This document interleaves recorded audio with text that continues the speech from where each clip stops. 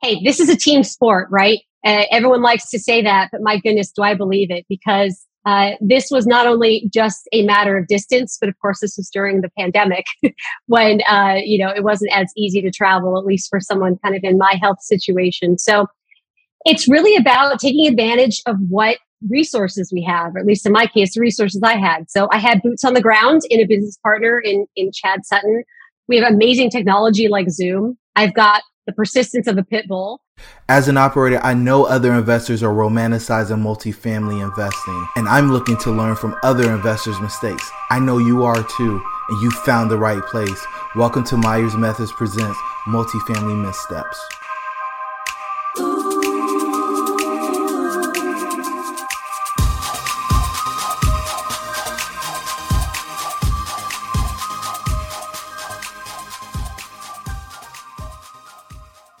Hey everybody, and welcome to Multifamily Missteps. I'm your host, Jerome, and I've got Amy in with me from Pasadena, California. Amy, how are things out there on the left coast? Oh, incredible, my friend. Incredible. Thank you so much for having me today. I really appreciate it. Oh my gosh. So I feel like you haven't been on Podcast Bus yet, but I like to break the hot breaking news. So I'm so glad you're here with us today. And you are here to give us some of the lessons that you've learned on this multifamily investing journey. You're hitting it hot and heavy. You're partnered up with the folks at Quattro, and you're buying stuff all over the country. So much so that I thought you were on the East Coast with the deals that you're buying. So surprise.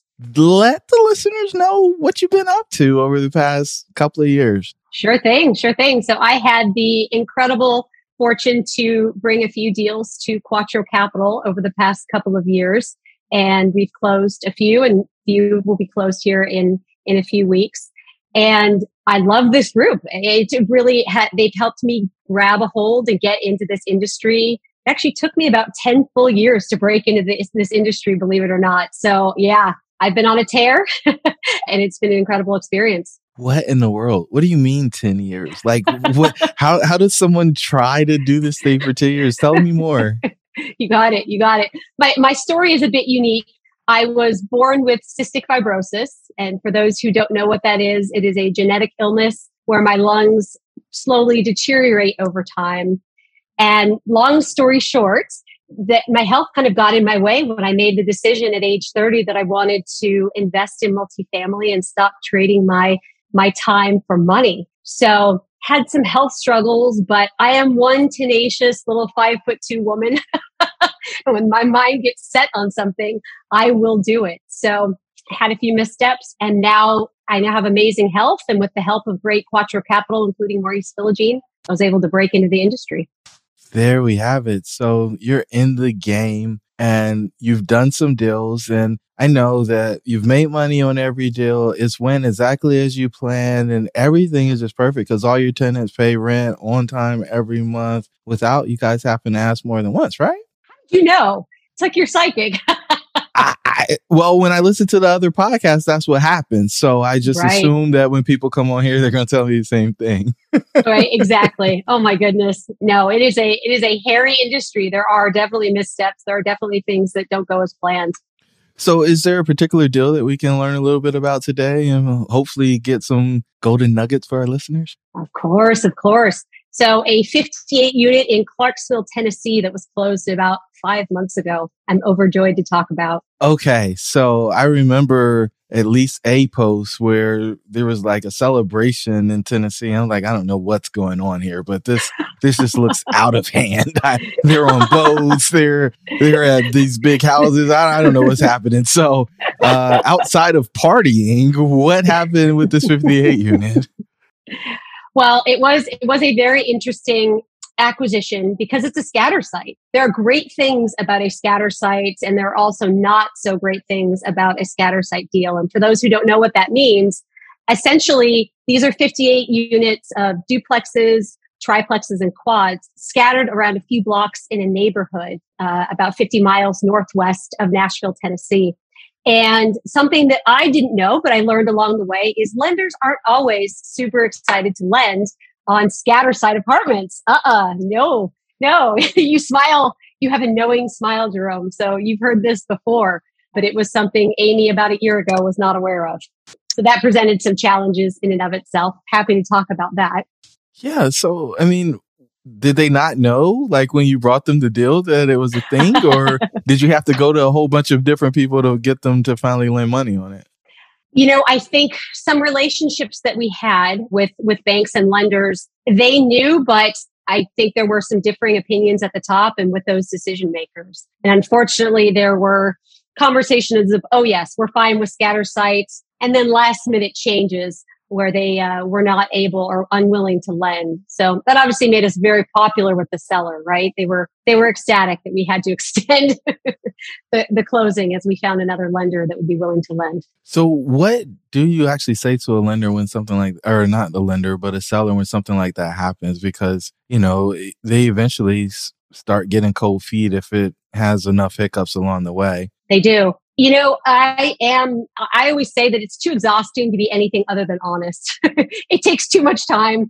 I don't like that negative energy. So being honest, helping the seller and the broker know what's going on. We had the lender that eventually denied our loan request write a letter, give information so we could pass on to the seller so they knew we weren't blowing smoke, and kept them in the loop with the second lender we decided to work with as we proceeded. So they knew, again, we weren't messing around. We were holding our word and making our best effort to close the deal. And that part is kind of disappointing because when they wipe their hands, they usually just wipe their hands. They kind of go dark. So do you feel like taking the step of getting the lender to send that letter so you could forward it help keep your credibility with the seller? Without a doubt. I think really, kind of changing opinions on us or changing willingness to give us a loan, that was the least the lender could do. We have an existing relationship with them, some operating accounts for some of our other properties with this lender. So they really wanted to make good the best they could in that circumstance for kind of the setback that they landed in our lap. Wow. Okay. And so did you lose any money or was it just a time delay? Like what was the impact of actually having to change horses late in the race? The impact was actually positive, believe it or not. We ended up getting better loan terms. I remember my business partner, Chad Sutton, and I saying, this or something better, Lord, was our mantra as we were denied the first loan. But the loan terms actually ended up being more favorable. We were able to borrow a bit more of the CapEx, and returns for our investors ended up being more favorable. So we did lose time. We did frustrate the seller and the broker, but we did not lose money, fortunately, and the deal ended up being sweeter. Wow. And so there was a broker involved in this deal. Was the broker on the sell side or the buy side? The broker was on the sell side. Okay. And so how does one get a relationship with a broker in Clarksville, Tennessee, when they live in Pasadena, California? Hey, this is a team sport, right? Everyone likes to say that, but my goodness, do I believe it? Because this was not only just a matter of distance, but of course, this was during the pandemic when, it wasn't as easy to travel, at least for someone kind of in my health situation. So it's really about taking advantage of what resources we have, or at least in my case, the resources I had. So I had boots on the ground in a business partner in Chad Sutton. We have amazing technology like Zoom. I've got the persistence of a pit bull. So making sure I kept in touch and used my bright smile to also make it easier for the frequency of which I was touching base.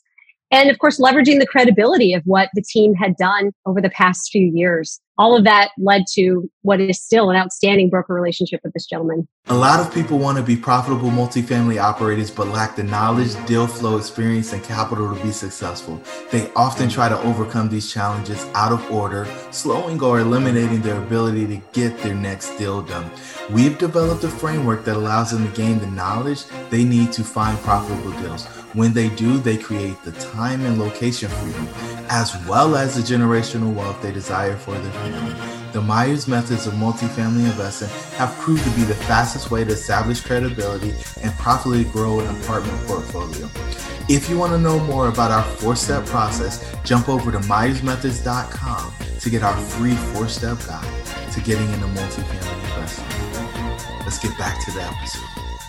Wow. So because you were able to close the deal, everything came back together, even though there was some friction along the way. Is there any other guidance that you would give to the listeners about maintaining, rapport with brokers when things go wrong, or with the seller if you guys were talking to the seller directly? Yes, I think, I cannot emphasize honesty enough. Sometimes honesty is one of the most uncomfortable things. No one likes to give bad news. I think that can just be very stressful, especially if you're a bit of a people pleaser like I am. But at the end of the day, maintaining that honesty is the core to the relationship, even whether it's personal or professional. So above and beyond that, I think that is the shortcut for this type of situation. Yeah, I think a lot of people get uncomfortable with it, right? Because it's like, well, if they know that, then what are they going to think? And so what do you say about that line of thinking? I think acknowledging that there is discomfort, I don't shy away from it, calling it what it is. I'm uncomfortable. All right. But I can still take positive action. I can still move forward and do what needs to be done despite the discomfort, or I can even lean into the discomfort. It's kind of a habit. All of us get up and maybe go to the gym when we don't want to, or, show up at our W-2 job that we don't want to do. And it's okay to be uncomfortable. It doesn't mean that you don't still do what you know is best. Yeah. And honesty is best because now you don't have to remember anything except for what actually happened, right? I'm telling you, it's a big energy saver. It is. Man. Okay. And so you guys closed the deal. Tell me some more about this story. I think I saw some pictures, like there's some things happening there and some value being added, yes. Right? Yeah. Some more bumps along the way, though, if you want to hear that part as well after closing. Tell me more. I love that stuff. Give me some more. I figured. The day after we closed, we got a call from our property manager who told us that there was a wheelchair-bound woman who a week prior was placed in a second-story unit. I can almost not talk about it because it hurts my heart so much. I don't know how that decision was made with the previous owner. I don't know who saw it's hard to miss a woman that's in a wheelchair. I don't know how that decision was made, but obviously from a human perspective, above and beyond, our legal obligations, we were devastated to hear that this woman was forced to scoot down the stairs on her tush in order to go out of her apartment building. I know it's really tough to describe. Pretty inhumane, in my opinion. But obviously, the onus was on us to take action right away, which thankfully we did. We paid and helped her relocate to a first-story apartment unit that was wheelchair accessible. Obviously, she was very grateful, and is now a very, very happy resident, knowing that we did everything we could in the shortest amount of time possible to make sure she was safe and comfortable just the day after we closed. I see a puzzled look on your face. I know. I'm so curious. Like, one, how'd you guys find out about it? And then two, like, did they give you a backstory or they just said, here it is? Yeah, unfortunately, the latter. We found out because our property management team is very hands-on, especially as we take over properties. So as they were meeting the residents, addressing outstanding work orders that hadn't been taken care of in a few months, we encountered this lovely woman. Yeah, no more information from the previous owner, unfortunately. I'm not sure that any of it would be relevant. Anyway, I think we're all pretty equally horrified, regardless of the rationale. Yeah, well, the only thing that I could think that would possibly make this even halfway reasonable is they said, "This is all we have," and she said, "I'll take it." Like, that's the only thing that I can think of. But even that, just I don't even know if you can offer it to them. Because anyway, so yep. Long story short, we are not all caring landlords is kind of the end all be all to that story, right? It's a big lesson. Yes. Not everyone kind of has the ethical or moral outlook that is the same. I think that's kind of a bare minimum, this story, but yes. Oh my goodness. That's what that is. So were there any more surprises on this deal? We had wanted a surprise. Unfortunately, that was some flooring that was not done perfectly, and there was some kind of rot and just some shoddy work there. It would have been pretty difficult, I think, during due diligence to uncover this, just because some of it was under carpet, some of it was under area rugs. But this is what we budget for, right? This is why we've had our CapEx budgets, why we're very conservative on our underwriting, because we anticipate kind of the unknown unknowns of what's kind of deferred maintenance may be lying around the corner that wasn't covered in our initial due diligence. Wow. And so what type of flooring was it? I'm curious about rotting flooring. This is going to get really interesting. We're getting tired. Yeah. That's a good, I can't remember off the top of my head, Jerome, unfortunately, but there were just some shoddy repairs. There was some mold, which I know isn't typically in flooring, and a few other, not so exciting things, water damage and such. Was it in the bathroom or the kitchen at least? Kitchen. Yes, that's exactly right. That's exactly right. All right. I don't know if I let it slide, but it's still challenging. So were there a lot of units, or was it just like one or two? So this is about 8 units. So a good percent out of 58. Yeah. Was that in the CapEx budget? There was some margin in the CapEx budget. Yes. So we've done okay. We'll be all right. We're able to take a little bit from some other savings that some CapEx activities that we thought we would do. So, that means it wasn't in the budget, but we have some slush. So we found this. We're going to fix it because it's the right thing to do. I know what that is. You get it. Yeah. You get it. Yes. And I mean, it's really interesting because we're looking at a project right now, and they want me to do an estimate by unit. And I'm like, I'm not going in each unit to tell you exactly how much we think we're going to spend here, because I don't know. And once we get started, we're going to find other stuff, and we're going to find things that we don't have to do. And I think it's a tremendous waste of time to go through every unit and do this for what's a reasonably sized property. So anyway, we're going back and forth about that. But yeah, I think the level, and I don't know. I feel like I'm the only person that's on this side of the seesaw, but there's always this level of precision that people are offering. And it's like we're measuring with a micrometer,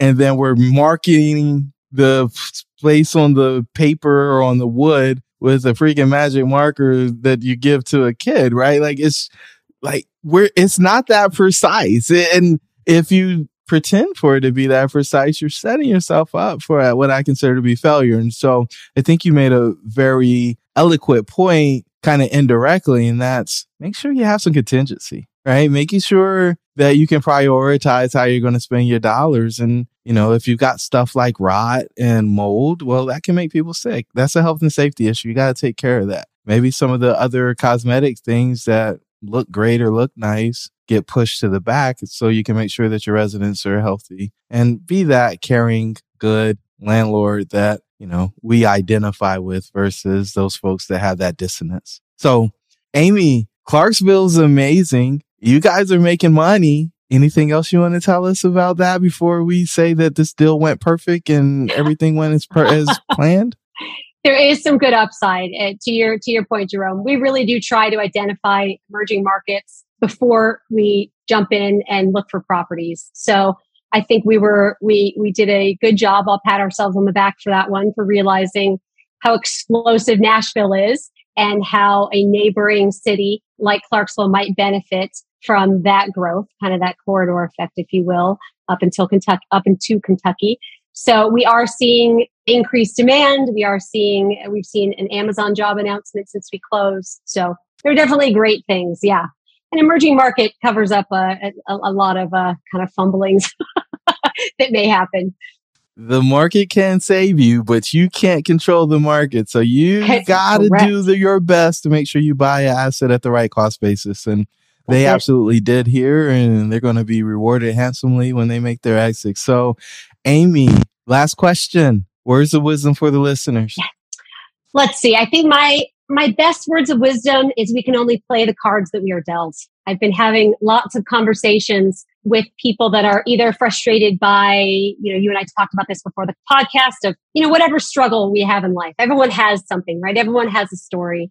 And it is really up to us. And I've tried to live my life this way as well, of playing the cards the best way I can, and realizing that at the end of the day, I am the only one that I can only control myself. I can control how I think. I can control the actions that I take. that really is the pathway to living our best life and achieving the goals we want to achieve by recognizing it's up to us. It is up to us, and not just us, but you, the listener. Until the next time, the pack is with you. We'll talk soon. You made it to this juncture, so you really love what we shared on this episode of Myers Methods Presents Multifamily Missteps. Do us a favor. Give us a 5-star rating. Give us a review. And share this with somebody who's interested in multifamily investing. Until the next time, the pack is with you.